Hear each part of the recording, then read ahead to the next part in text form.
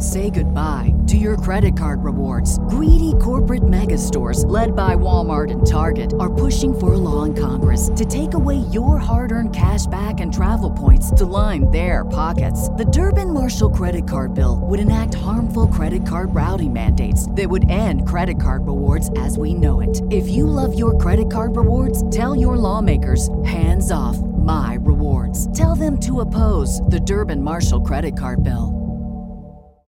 When you need mealtime inspiration, it's worth shopping Kroger, where you'll find over 30,000 mouth-watering choices that excite your inner foodie. And no matter what tasty choice you make, you'll enjoy our everyday low prices, plus extra ways to save, like digital coupons worth over $600 each week. You can also save up to $1 off per gallon at the pump with fuel points. More savings and more inspiring flavors make shopping Kroger worth it every time. Kroger, fresh for everyone. Fuel restrictions apply.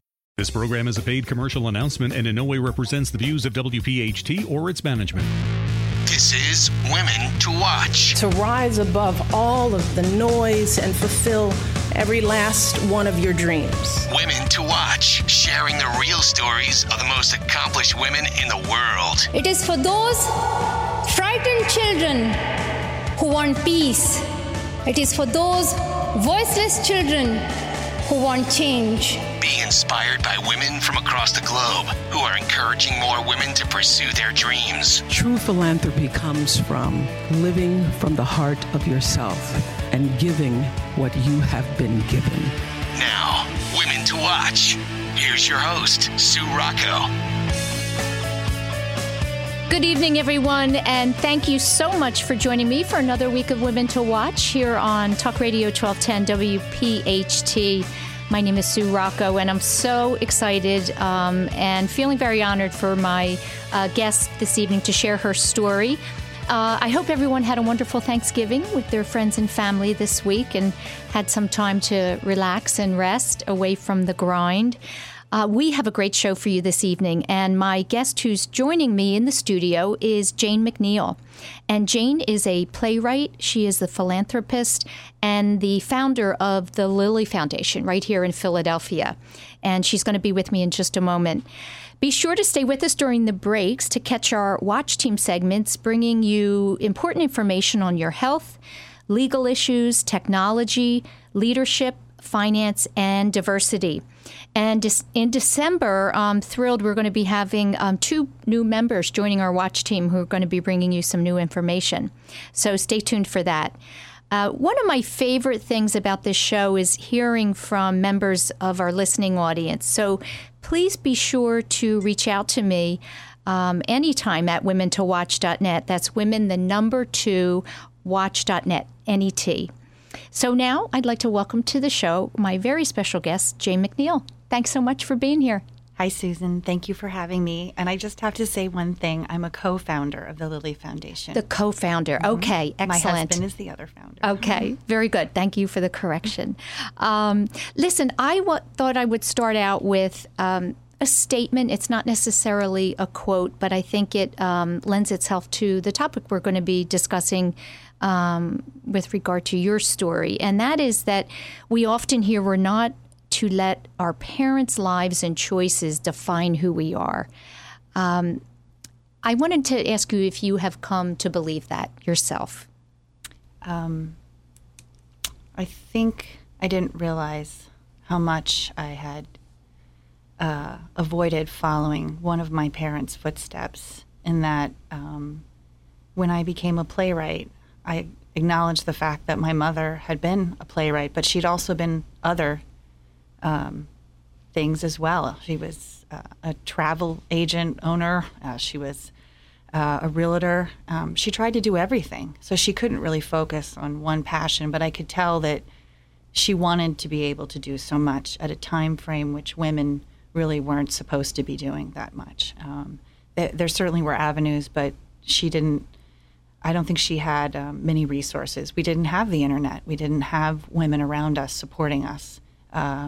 I think in her generation, it was to get married, have children, and peacefully go back into the home and support your husband. And my mother just didn't want to do that at all. Yeah. And when I became a playwright, I thought I had really avoided following her footsteps in that regard. I thought I'd done everything right not to follow her personal life footsteps, which I'm not totally against in some ways, but in others I am, just obviously from my story. But when I became a playwright, I thought, wow, this feels good. I did something that she didn't have the ability to complete, and I'm still wanting to pursue it, which I couldn't even look into a crystal ball and imagine what she would have done had she gotten as far as I did. She probably would have gotten bored and moved on to something else. I don't know. I don't know. Well, we are so living in a different time. We talk so often on the show about the things that hold women back and the barriers, but I truly only see opportunities for women right now because we have so much support, and it is a different time. Women to Watch is so much about sharing women's stories who have overcome some kind of a personal challenge, because we all have them, and then the ability to continue to move forward and find success in spite of those things. And your story is certainly an example of that, really, to me, and truly inspirational. Thank you. So talk about what happened to you and your family when you were a teenager at the age of 13. Okay. Well, I was living in a pretty conservative town in Florida, and my parents were unhappily married. I knew that early on as a kid, but I didn't know the level of unhappiness. And it was around the time that, I was starting 8th grade, and I was really excited to be in middle school, and soon I would be in high school. And I had a terrible crush on this boy, and he had moved just down the street from me. And it's funny, he was from a divorced family. And I remember thinking, oh, God, how horrible. But I still liked him. I still thought there was something really unique about him. And, of course, he was that Mr. Big Man on campus and pretty popular with the girls. And only like a week before, I thought I had a chance, that moment. Like, you just always remember what it was like before everything happens. And I was really like an 8th grader focused on my social life. And I put a lot of value into that and my appearance and what girls thought who were my friends. And my parents were just going down this road that was really not healthy, and I knew it. There was also another person involved in their life that I knew was a bad influence, but they were adults. I wasn't going to question it. And my dad was getting to be much more of a recluse. He was going inward. You could see it. He wasn't really doing things that he used to love doing. He wasn't playing golf on Sundays. He wasn't really talkative much. And he had also quit smoking, which was really weird for him. And one day, I got up in the morning and my mother was sleeping across from me, and I thought, oh God, this is bad. That bed that was across from me was typically vacant, and for her to be sleeping in my room meant something bad had happened, something really bad, meaning they were going to split up. And I didn't even think much about her sleeping there to bother her. She just wasn't the type you would come up to and kiss her on the cheek and say, "Morning, Ma." It was more like, oh boy, better leave her alone. And plus I was in 8th grade. I turned around and said, "Hey, don't forget about my dermatologist appointment." That was what was on my mind, my face, not anything else. And I was walking out the hallway, getting ready to jump on the van that used to pick us up at my house. And it was a private school. I guess that was part of the deal. They would provide service even back then, and this was 1981. And my dad was standing there, and he typically wasn't there in the morning. And he was dressed in his pajamas, and I just thought that was really odd. But he was happy. He looked extremely happy. I can't explain it. And he looked at me and he said, "I love you, Janie." And I said, "Yeah, whatever, Dad," because I was ticked off over something over the weekend. And I went to school. And while I was at school, I just had this weird feeling to call home. And I'll leave it there for you until you're ready to have the other part. Okay. Hold that thought. And when we come back, we're going to hear more from Jane McNeil. Stay with us for our Diversity and Finance Watch. We'll be right back.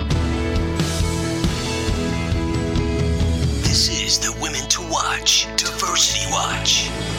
Hi, this is Hanadi here with your weekly diversity segment. Today, I'll tell you a little secret that helps me reconcile with people that do me harm or cause some kind of emotional pain in my perception. This is specifically effective with close friends, relatives, or partners. I used to find it difficult to move beyond forgiveness after meaningful discussions, specifically to the point of forgetting about what happened. How can you heal a wound so deep? How do you move on like nothing ever happened? How do you stop your brain from recounting the same story over and over again? There is one effective way that never fails me, and that is counting the good qualities in that person. Counting and recounting all the good things they have done. Literally writing down their good qualities on a piece of paper and going back to this list whenever anger or resentment mounts again. Over time, I find myself less angry and leaning towards forgiving and forgetting. My heart finds peace in abolishing any negative feelings towards any living human being. It's benefiting me first and them second. When God says in chapter 2 in the Quran, "And do not forget kindness among yourselves," that means this is specifically what we should actually remember. The verse was addressing divorcing couples, so let alone married ones. Mercy and compassion find their way back to the heart when we keep people's good deeds in mind. Coming to the same conclusion from a different angle, when we see that there is nothing good in a specific person, aren't we just looking at his or her negative qualities? We are blinded by this person's wrong choices that we can't find a single thing to say about them. Well, this formula works both ways. So, which one will you choose? Because there is a choice here. Remembering people's good qualities, that's a prophetic ethic that has given me a wonderful 10-year relationship with my husband. To carry the conversation further, connect with me on hanadispeaksout.com. Since 1858, Mount St. Joseph Academy has been educating girls to be leaders, founders, and independent thinkers. Students are taught to be collaborative, courageous, compassionate, confident, and spiritual. In this student-centered environment, the young women are transformed by recognizing their own potential and are encouraged to use it to make a difference in the world. To learn more about Mount St. Joseph Academy, go to www.msjacad.org or call 215-233-3177. That's msjacad.org or 215-233-3177. The Women to Watch, Finance Watch. Hi, this is Terry McDermott. And this is Maggie Corrado, and we're from Fortis Wealth.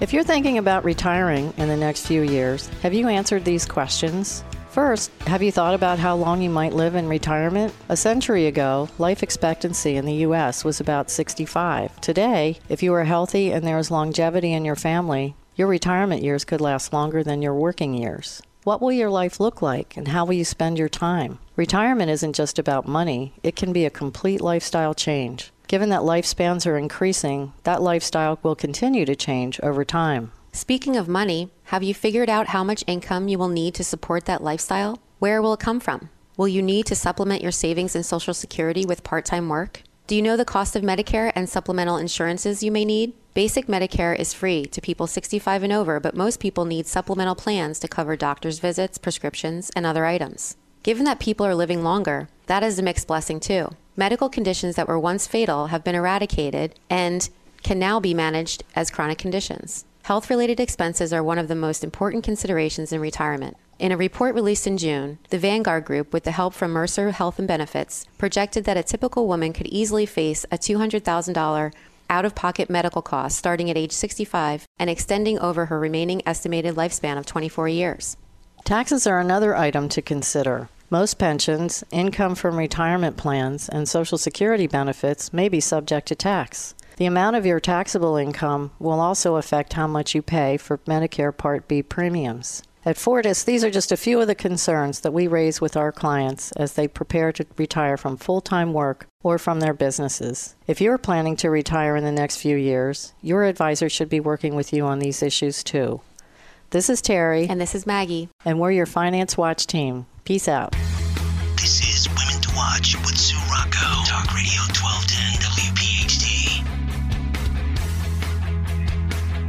I'm talking with Jane McNeil this evening, and she's sharing a very personal story, an event that took place when she was a teenager. And just before the break, you had mentioned that you were at school, and something prompted you to call home. I just had a gut feeling to call home, and I went into but they had a middle school area. The school had a long driveway, and the front of the school was the lower school, and the middle was the middle. And the upper was, you'd have to walk down this long driveway, and you'd end up at the gym and the upper school portion of it. And I went into the middle school office, and I said, did I get any phone calls? Or was there any messages? Not like I was a business person and they had phone calls for me. I was like, did my mom call, basically? And they said no. I said, okay. And then I went to go to my PE class, and the gym teacher came in and she said, don't get dressed, Jane. You're wanted up at the head of the school and the main office. The principal wants to see you. And I just thought that was so odd. Like, I just couldn't imagine why they were up, like why he wanted to see me and why I needed to go up there. And did you have a bad feeling, or were you just... You know what I thought? I thought my mother had just somehow come in and said, hey, get my daughter out of class. I want her to come to this appointment with me. It just didn't occur to me anything bad had happened. Not even when I was walking down that long driveway, and it was a sunny day. It was November, and I never thought what I would see when I opened the door, when I finally got there.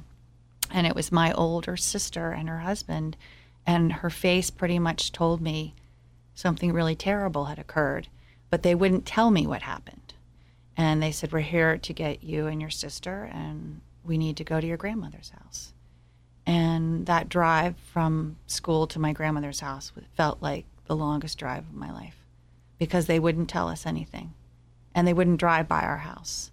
And so I had no idea. I just had, again, an instinct that one of my parents, they were dead, and that the other one was so distraught they couldn't get to me. So I started thinking of why they would die. So I thought of my mother, who always tried to claim that she was having a stroke when she was upset with us, that she'd had a stroke.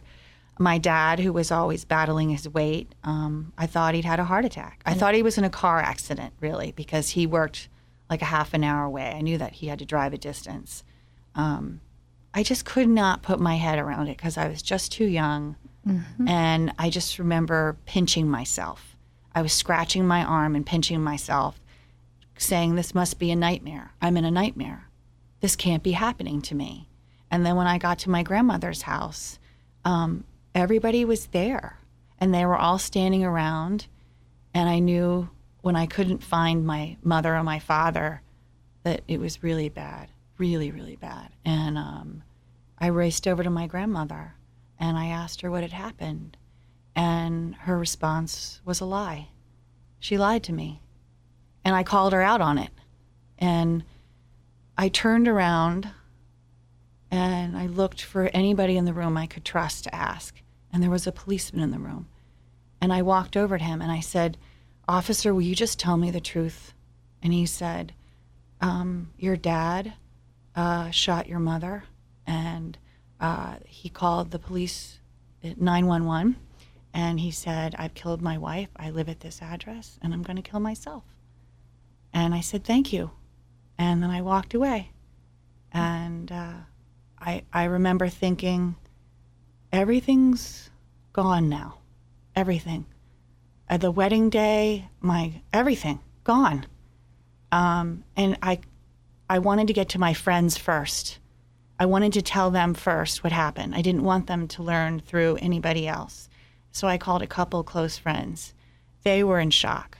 I had said, did you hear it on the news? And they said, well, yes, we know. And I said, yeah, I can't believe it. They couldn't believe it.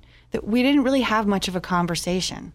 And then after that, it was just kind of watching family come in, people bring food, my sister and I just sitting there. I have a younger sister. Well, she was sitting next to me, and we were just sitting there processing. In shock? In shock. Well, she was more in shock in some ways because her response was entirely different, and she wanted to run home, and home was only a mile away. Mm-hmm. And having her react that way was startling to me, because I would have assumed she would have responded the way I was, and so she wasn't in a good place to deal with anything.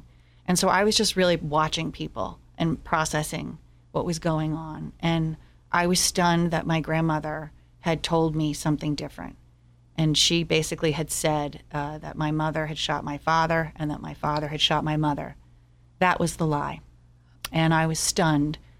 Wow, I was thinking a total different story because she couldn't bring herself to tell the her truth. First thought was to make up a lie so that her son would not be implicated in the worst way. And I find that alarming for the mother of someone who murdered someone else, especially the mother of the granddaughter in front of her. So that told me she was not coming from a good place, and that I was not going to trust her again. And that's really hard. You know, your grandmother is somebody you're supposed to love unconditionally and think she's in, you know, that she'll be there in your best interest. And she's the one who knitted everything for me, taught me how to needlepoint. She was the one who always had the chest of toys for us. She was very thoughtful when we came over. She would give us caramels. She would bake bread. She was so different than my mother's mother, and yet she was the one that showed the least compassion from my mom. Do you think that that was her only way to cope? Yes. Because if she had faced it head on, it would be too much for her to bear. Yeah, and it was definitely her coping mechanism. Mm-hmm. And it was sad to see a woman her age becoming so broken in front of me. Yeah. Because that image was gone forever. Right. And she probably knew it. When we come back, I want to talk about your life after that very, very challenging event in your life. I'm talking to Jane McNeil, playwright and founder here in Philadelphia. And when we come back, we will continue with the after part of Jane's story. Stay with us for our Health and Leadership Watch. We'll be right back. Now, the Women to Watch Health Watch. This is Dr. Marianne Ritchie. Electronic cigarettes, e-cigarettes, battery-operated devices that heat a liquid, usually with nicotine, making a vapor that the user inhales. It's called vaping. Smokers trying to quit feel like a vapor with some nicotine, no tobacco smoke, but still has chemicals, some of which are linked to cancer and another one linked to popcorn worker's lung, a serious lung disease. The Surgeon General.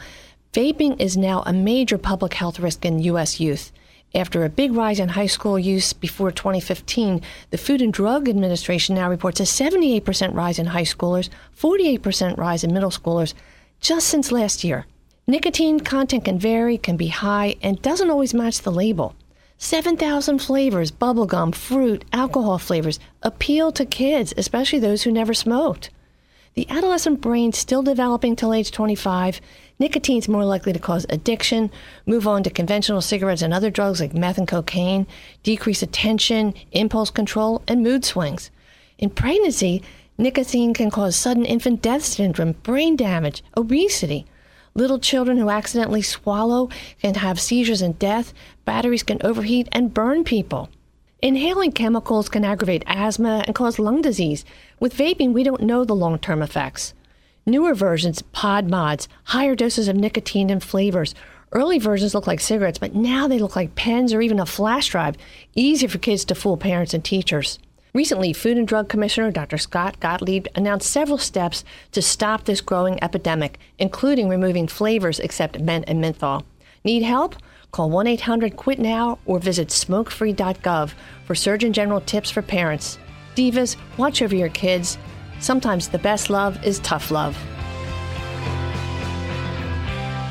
Do you have a financial advisor who you trust that looks at you as more than just a number? At the Foley Hillsley Group, that person is Kristen Hillsley. Kristen's team has a different approach to managing your wealth called the Panorama Process. This unique process helps you obtain your financial goals easily because it's more than just investments, it's about you. To learn more, visit their website at fhbaird.com or call 610-238-6636. The Foley Hilsey Group is affiliated with Robert W. Baird & Company, Incorporated member SIPC. Log on to fhbaird.com to learn more. That's FHBAIRD.com. So if you need a financial advisor you can trust, call Kristen Hillsley at 610-238-6636. That's 610-238-6636.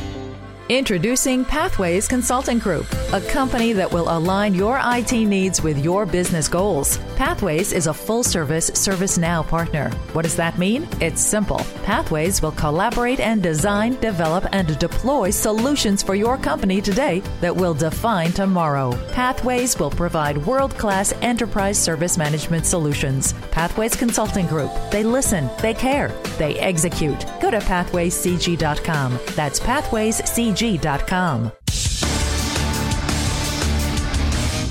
to Watch. Leadership Watch. Hi, everybody. Holly Dowling here with your Leadership Watch. And what an exciting time of year as we're hitting the end of our calendar year. And for many people, no matter where you are in the world, this is a time that many of us think about all the presents we're going to receive and all the presents we're going to give. And no matter what religion or what faith you have, we're always in a place of thinking about presents. And so I want to pause and I want to give you a gift today. Presence is the greatest present you can give. Let me repeat that. Your presence, to be fully attentive and give someone your total presence, is truly one of the greatest gifts and present you can give. So as you embrace this time of season, would you please pause? And as a leader in life, and remember, you don't need a title to lead.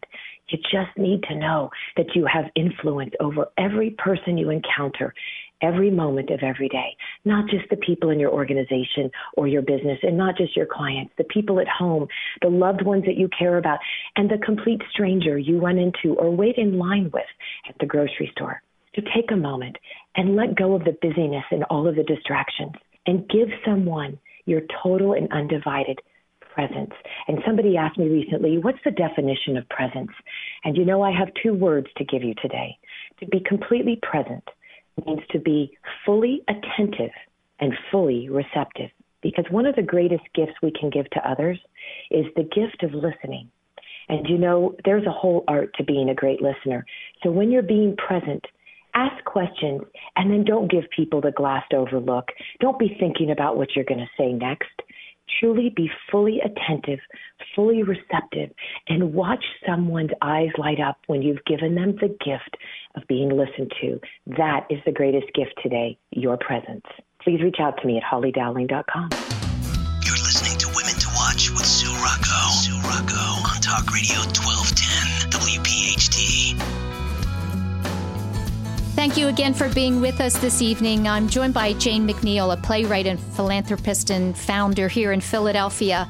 And you just shared with us a very, very personal story. And I think it's very brave and courageous. And I know now what we're going to discuss is going to be inspirational to our listeners. Something I wanted to say is I was doing my research, and you had actually done a Q&A with someone else, and it was an article I read, and the author said that you had gained a unique perspective into the human spirit that everyday survivor and journey back from the unmentionable will come to those people who go through that. And I want to know if you think of yourself that way, that because of what happened, you have this innate ability to see in others some kind of a struggle. I think it's true. I think when you grow up in a place where you have to be hyper alert, and then you have something tragic happen to you, you just have this built-in instinct. And it's not a sixth sense. It's just, you know, you go with your gut, your intuition. And having see people respond in tragedy is something you don't forget. Mm. And I think one thing that was enlightening to me at that point at 13 was I was paying very close attention to not only my peers, but my family and the adults around me. And seeing how they reacted in those moments was really eye-opening. Were you paying attention in order to try to figure out how am I supposed to react to this? Very much. Or was it just okay? Very much. Yeah. I was one thing I give myself credit for. It was the strong urge to remain lucid. So I was paying a lot of attention to my role as the survivor, not knowing I was playing that survivor role, but making sure that I participated in every single thing that happened. Wow. So when my family came to me and said, "Would you like to pick out the outfit that mom will wear and dad will wear?" And I thought, absolutely, I'm going to pick out her outfit. I wasn't focused on him. I didn't really care.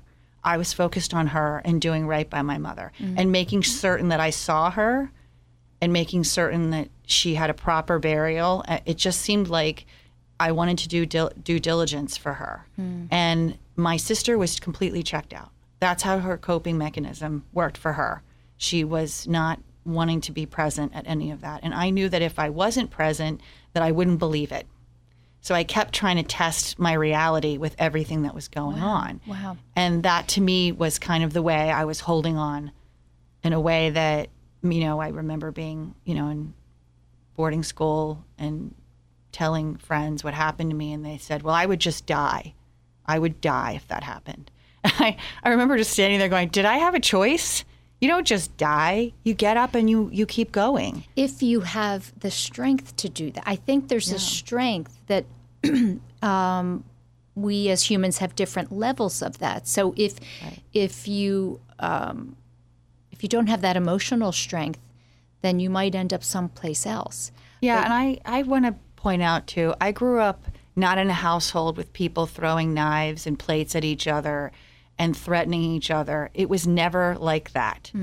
I grew up with a very dominating mother who was very much in charge of my father, and I wasn't aware of his situation as far as how deeply he was affected by serving in the war, and that's where I believe it came from. But being around her, who was so strong, I think that's where I gained my strength. She had moxie, and there wasn't afraid to use a whole chain of profanity if she was talking on the phone to a business person, and I never saw her weak. I just didn't, and I think that's where her tenacity spilled over into me. And if I was upset, she didn't really. She didn't have a lot of sensitivity about that.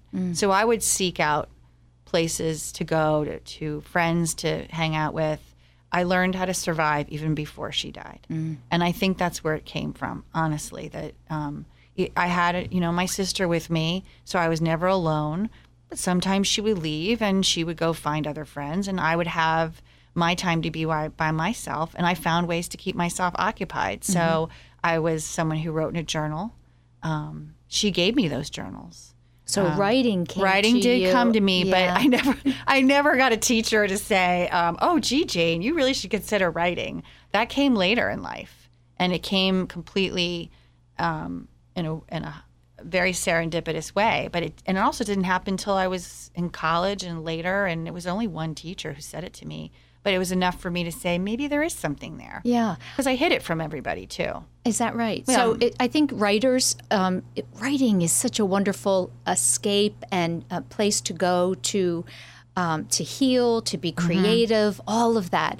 And so I want to make sure we talk about the fact that at the age of 40, you decided to go back to school and get your master's of fine arts in creative writing. What was the catalyst for that? What was the moment you said, I'm going to do it? Because I went to a retreat in Rhinebeck, New York, at a place called Omega. And the only reason I was going is that the course offered was called Writing from the Heart. And it didn't require any prior writing experience. It didn't require a degree.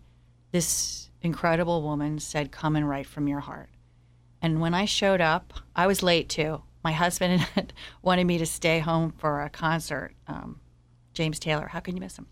And love him. Yeah, me too. So when I showed up, I missed the orientation, and there were 22 people in that circle, and my seat was right next to her, and she was just there every day rooting me on. And by the end of those 5 days, I knew that I had something to tell. I didn't know what I was going to tell. And the more I explored it, the more I knew I had to go back to school to prove myself. What was her name? Let's give her a shout out. Oh, Nancy Aroni. Okay. And she's the Chilmark workshop in Chilmark, Martha's Vineyard. Excellent. She was definitely someone in your life that, you would consider someone who believed in you. I call her my writing guru. She calls me Jane Zilla.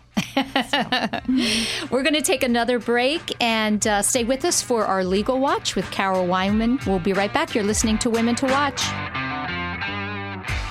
Now the Women to Watch, Legal Watch. I am here to talk to you about how best to address a student who has autism or other special needs coupled with out-of-control behaviors. Many of these students for whom I advocate often become aggressive in the classroom. They may throw things, yell, or even hit a teacher or fellow student. In the throes of the commotion, plenty of schools believe they must restrain the student and call the police. Understandably, safety is the school's priority. However, there are better, less invasive ways to manage such a heated situation. What is a school obligated to do? Well, for one, a functional behavior assessment, or FBA, should be conducted to determine what triggers unwanted behavior. Secondly, the school should design a behavior intervention plan, or BIP, to replace problem behaviors with positive ones. And third, the school must create a crisis intervention plan. This is an action plan used for times when a student may be at risk of harm to himself or others. I'm working with a special needs student who may be looking at jail time because of a meltdown. The school established a crisis intervention plan to prevent such a meltdown and failed to implement it. The plan mandated the student be allowed to leave the area when he appeared to be emotionally accelerating. Instead, staff members closed in on him. Predictably, the student became agitated and did whatever necessary to push these people away. In this case, that included striking a teacher with a nearby broom. Had the crisis plan been implemented, no one would have been hurt and no criminal charges filed. Call on the law to protect your child in school.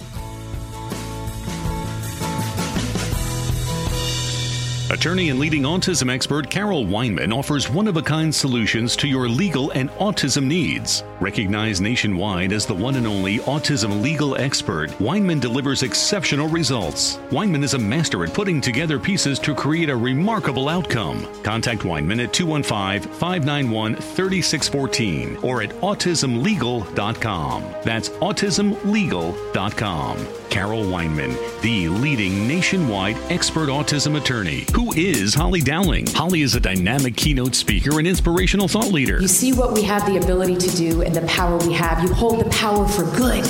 Each and every one of us can do something. Holly has inspired millions around the world, including over 500,000 executives, and her show is listened to in 87 countries. Now we're going to spend 25 minutes on your areas of opportunity. Listen to our internationally acclaimed podcast, A Celebration of You. Holly Dowling, empowering those who can change the world. HollyDowling.com. Now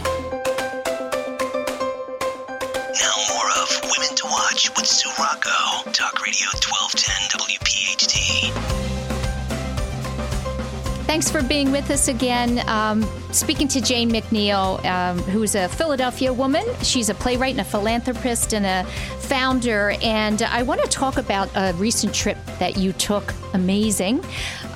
You just came back from a 2-week trip to Tanzania, where you went to teach English to girls at an all-girls boarding school. And these are girls that are, don't have the resources that we have here. No, that's putting it mildly. Yes, exactly. Tell me why you decided to go and what you learned from that trip.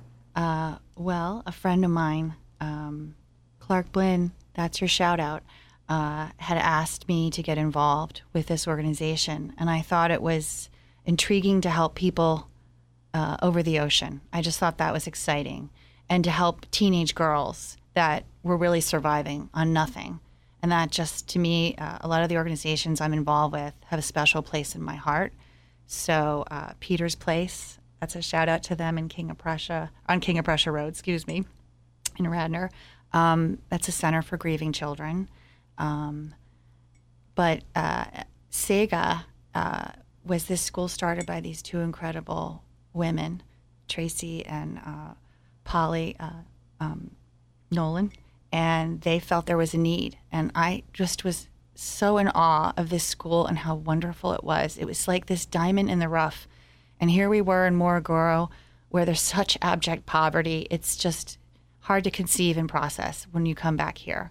But these girls were incredible. They had such survival skills. And it was such a sense of community. And yet they could be pain in the neck teenage girls.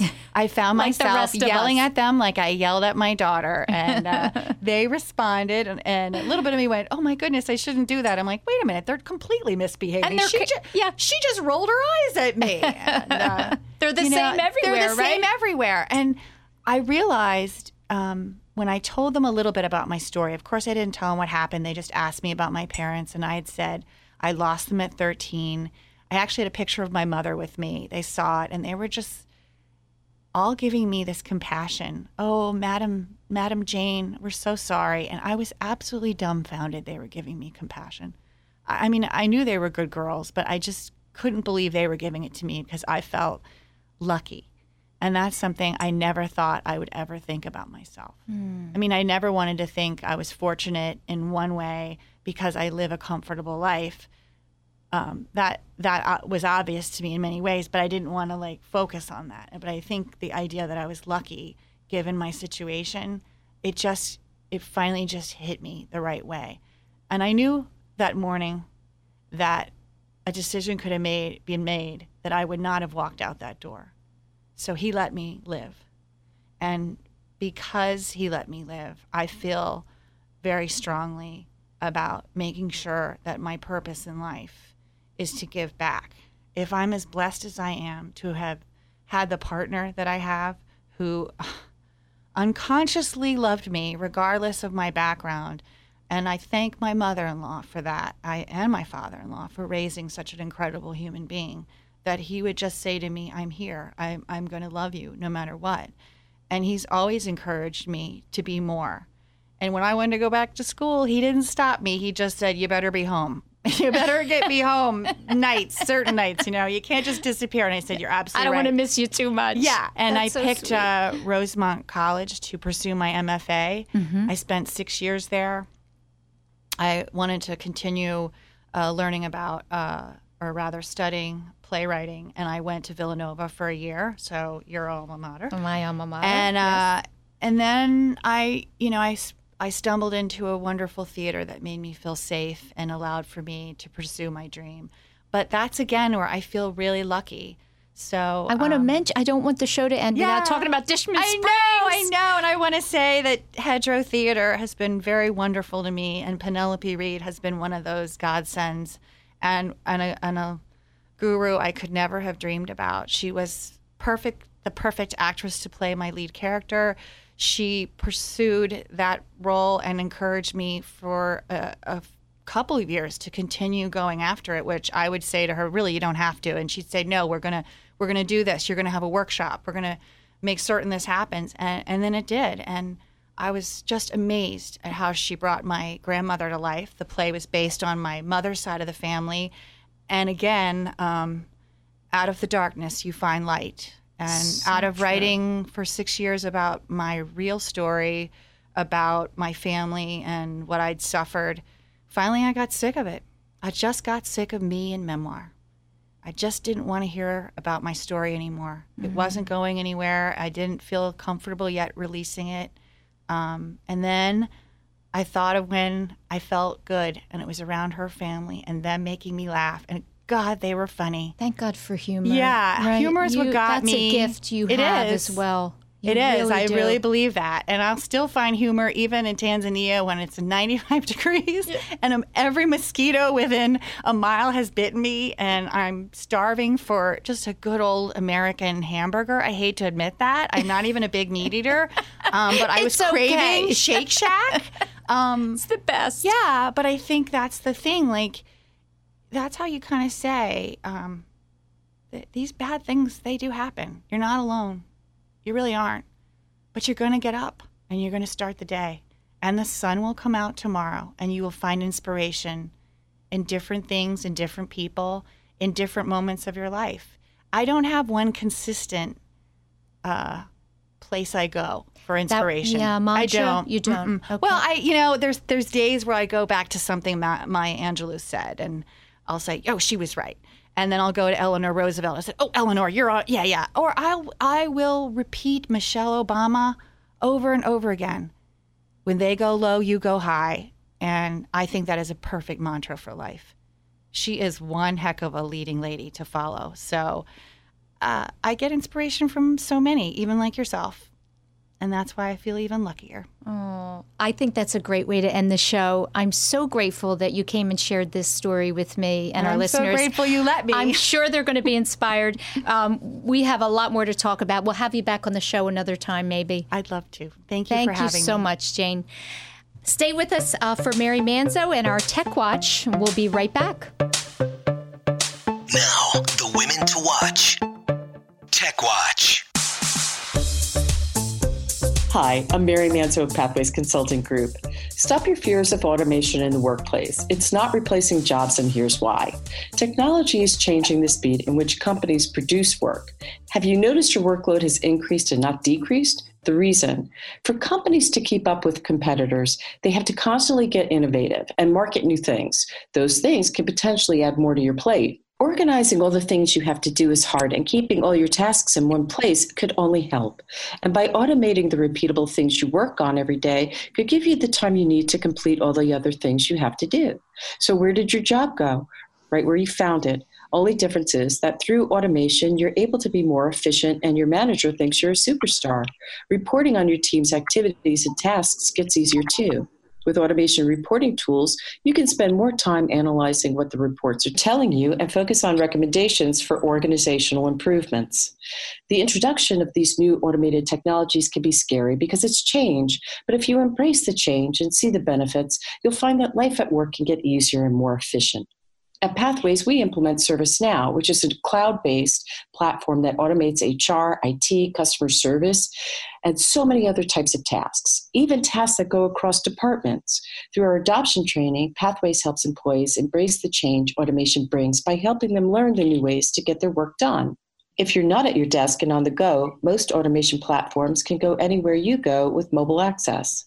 So if your role is to manage customer service, but meetings keep you away from your desk, no problem. Alerts can be sent to your phone, and you can manage things just like you would if you were at your desk, never missing a beat.